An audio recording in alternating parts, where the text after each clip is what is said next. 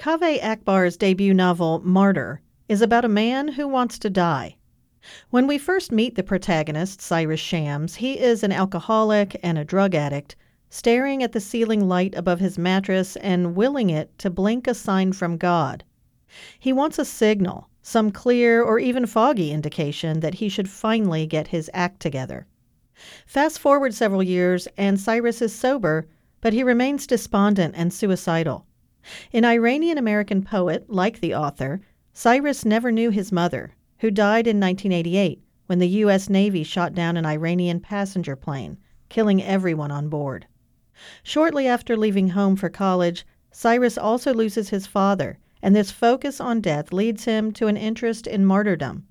He wonders what drives people to sacrifice their lives for a cause. His research leads him to an art museum in Brooklyn, where a woman with terminal cancer has decided to turn her death into performance art. Cyrus meets the artist and spends time with his friend Z in New York, and he grapples with his feelings of gloom and despair. For a book with such heavy topics, Martyr is surprisingly funny and even sweet. That speaks to Akbar's skill with language and his talent for getting to the heart of his characters.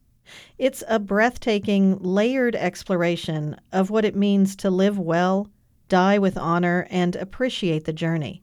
A fantastic debut. For KMUW, I'm Suzanne Perez.